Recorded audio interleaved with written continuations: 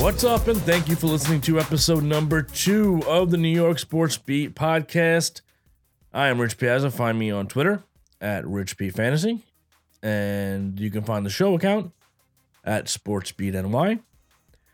We talked about the Giants in episode 1 and what they've done so far in the offseason and free agency, and now it's time to talk about the Jets and their offseason so far. So the Jets, for once in a long time, have actually gotten a lot of attention since the end of last season. And it started with the signing of Robert Saleh as the new head coach, which I absolutely loved.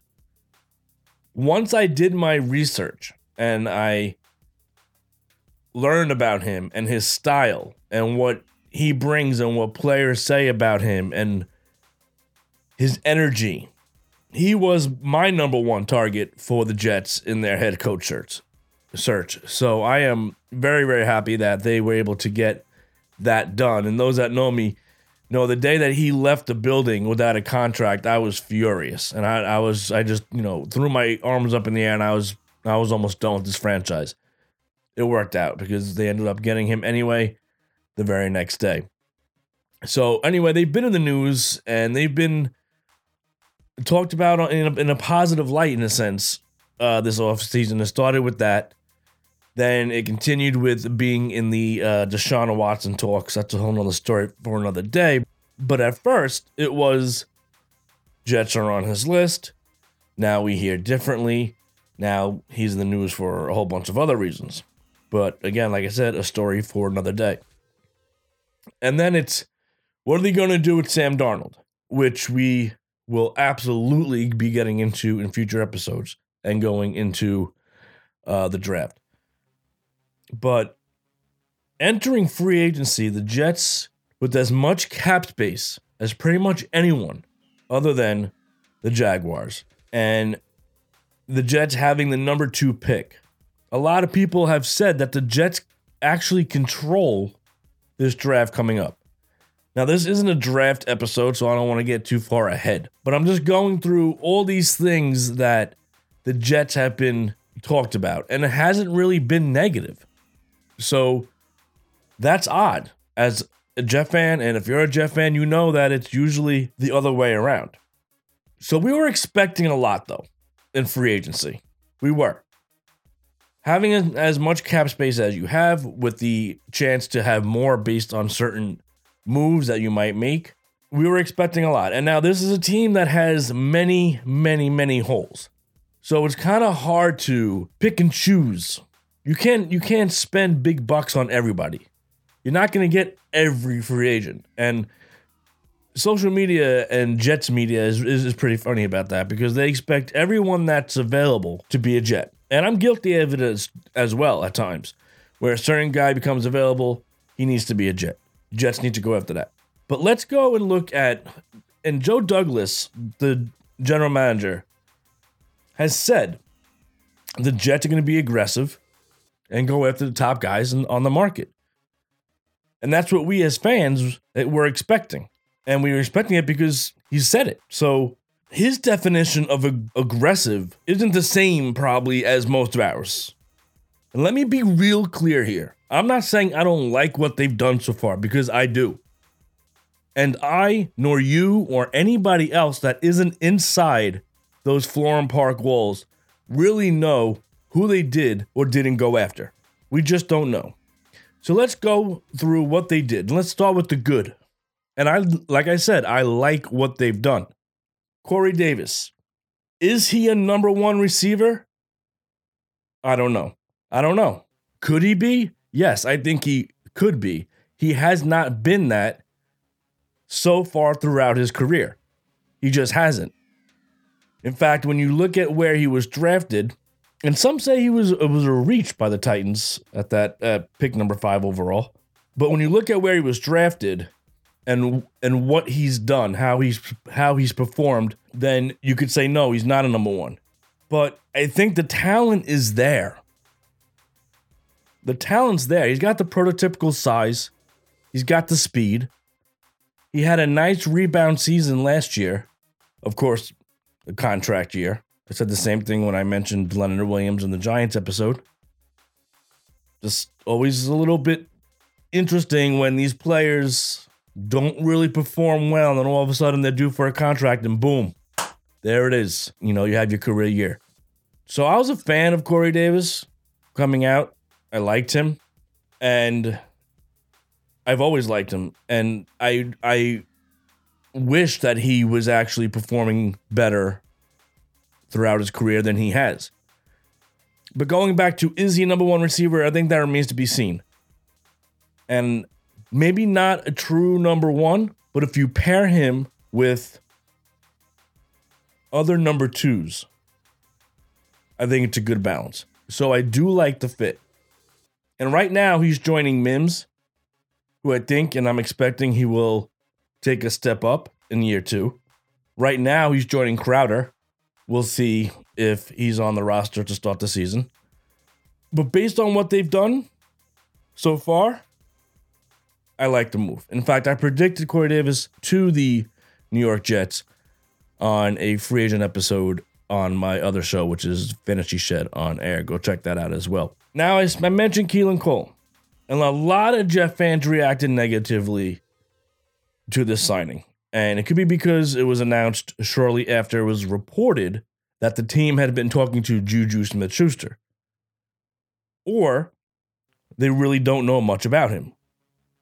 Or both. But Cole, he's undervalued. He is. He's a good receiver. And I mean, last year he's played in all 16 games since being drafted. All 16. Every year of his career. He hasn't missed a game. Knock on wood.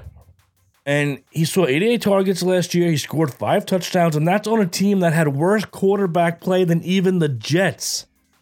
He's not tiny. He's 6'1". And look at it this way. Cole replaces Perriman. All right, so last year, they didn't re-sign Robbie Anderson. We know how that went. And they brought in Perriman. They brought in Mims. And we know how the season unfolded.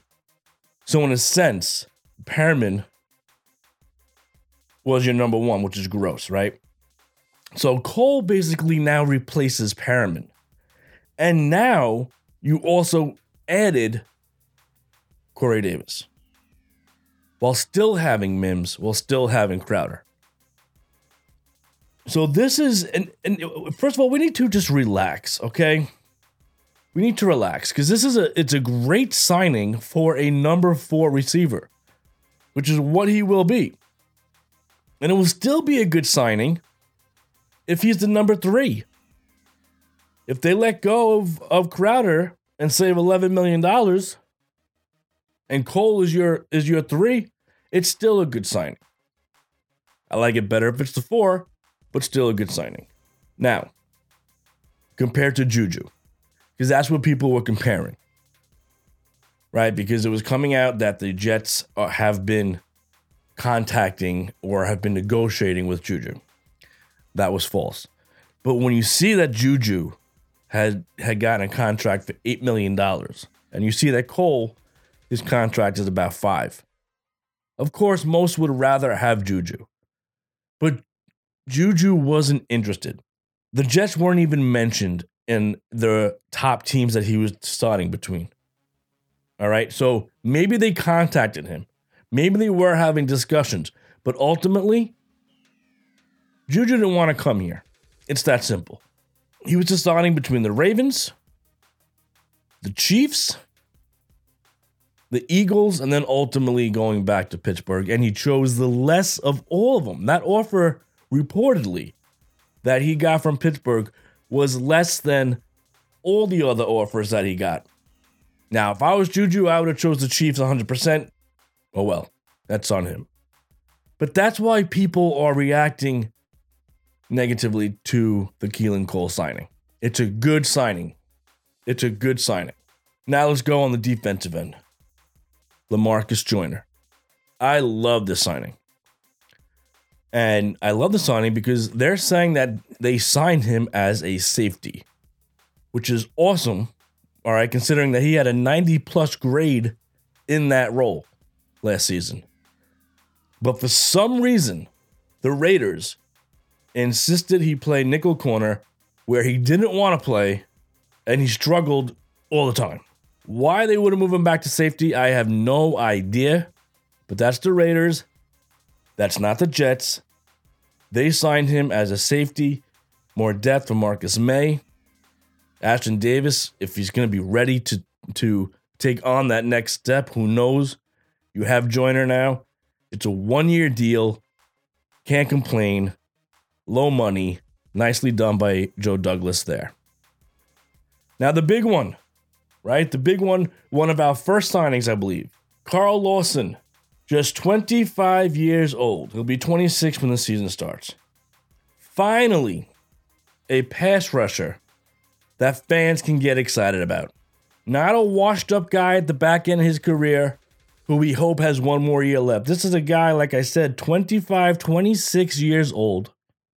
And he was the number 14 overall graded edge and number 8 in the pass rush department. And I hear it on Twitter. I hear it on social media. He only had 5.5 sacks last season. He's never had more than 8, which is his rookie season. There is more to being an edge than just sacks. And a lot of people just look at the score, look at the stats, right? They go to ESPN, they look at the stats and say, 5.5 sacks, that's our edge rusher? Go beyond that. Look at pressures. He had 65, which is ranked 4th in the NFL this year, behind only Shaq Barrett, TJ Watt, and Emmanuel Ogbah. Look at hits, where he had 25, which is ranked 2nd behind only TJ Watt. How about hurries? 34, top 15 in the league. So those are the stats. He might not actually get the sacks, which sacks are great, yes. But the other things also impact games. Pressures, hits, they impact games. So I am going to, it was worth the signing, and I am going to love watching him play alongside Quinnen Williams in this Rob Salah defense. I cannot wait. And this was a signing that I think had to happen. Defensive back, Justin Hardy. Listen, I'd be lying if I told you I knew a lot about him from his days in New Orleans. I don't. What I do know is he's a top eight graded special teamer who gets after the returner.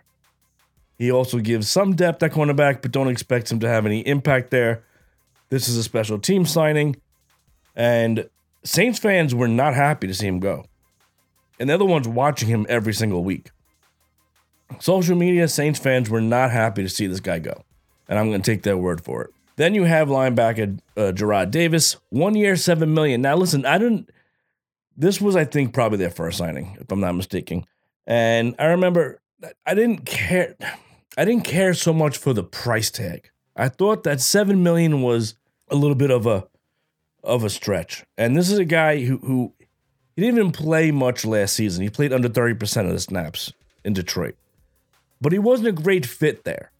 And according to everybody else, he is best suited for this type of defensive scheme that he's going to be in now, which is why he was a target of the Jets. He can give you a couple sacks here and there as well. But if you hear from people, the insiders, which I am not, but if you hear from insiders, he had a lot of suitors early on, right when free agency opened. So a lot of teams were probably looking at him, thinking maybe they can get him at a bargain because of the fact he didn't play much last season and like what he could bring in their system potentially, which is what the Jets saw. And they brought him in. I like the player. I thought $7 million was a little bit high, but I guess you have to pay up if you really want to get somebody. Offensive lineman Dan Feeney.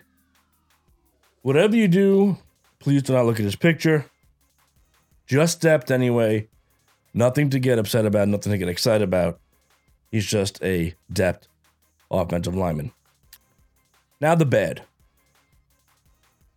Joe Thuney, Corey Lindsey, Matt Feiler, Kevin Zeitler, David Andrews, Rodney Hudson, Marcus Cannon, Matt Skura, Gabe Jackson.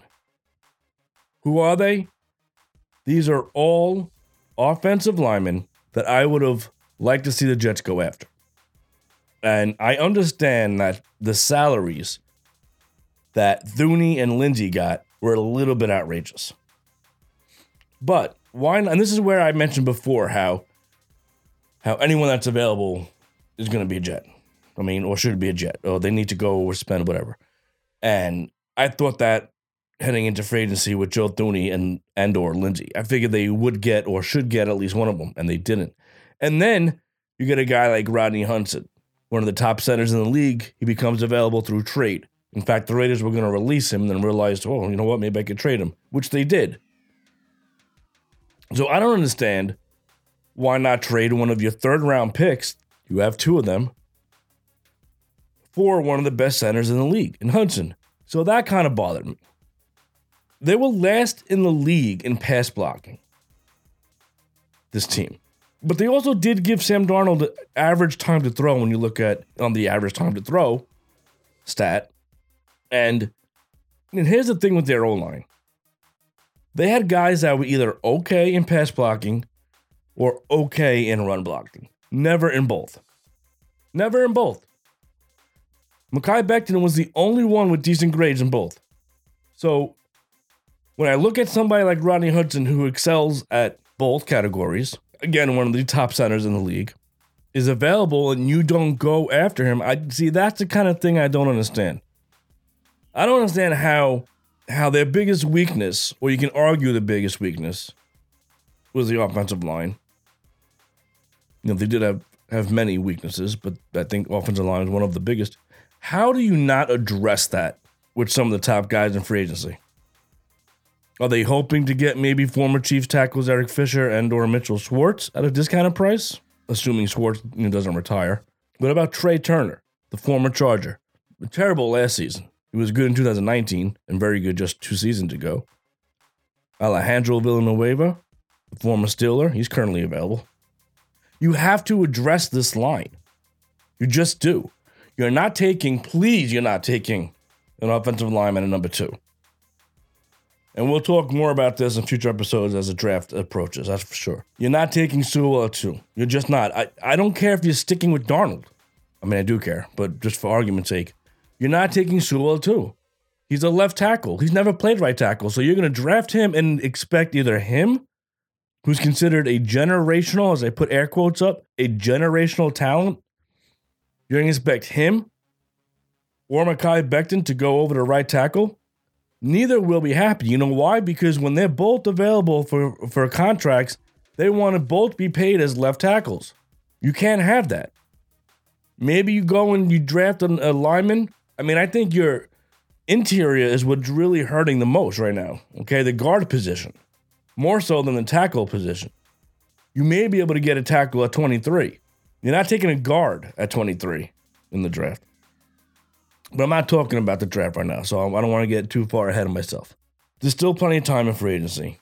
Okay, more players can be released. More players can be traded. Of course, we still have the draft to come.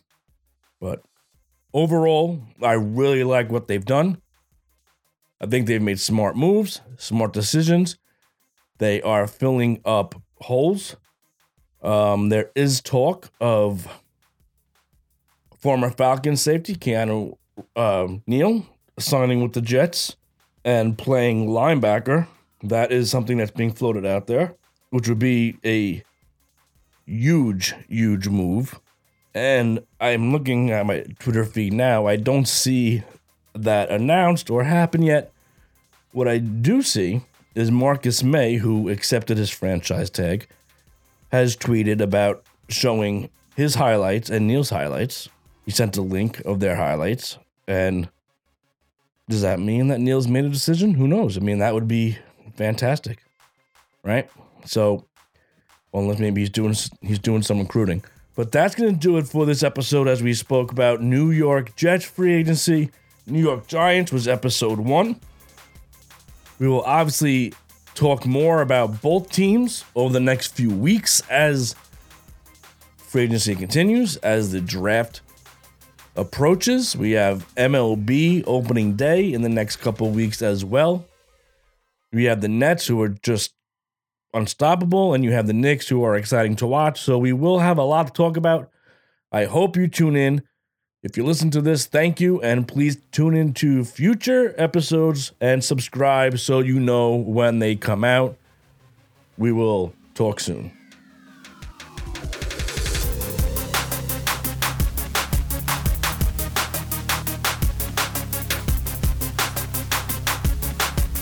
Keanu Neal has since signed a 1-year, $5 million contract with the Dallas Cowboys.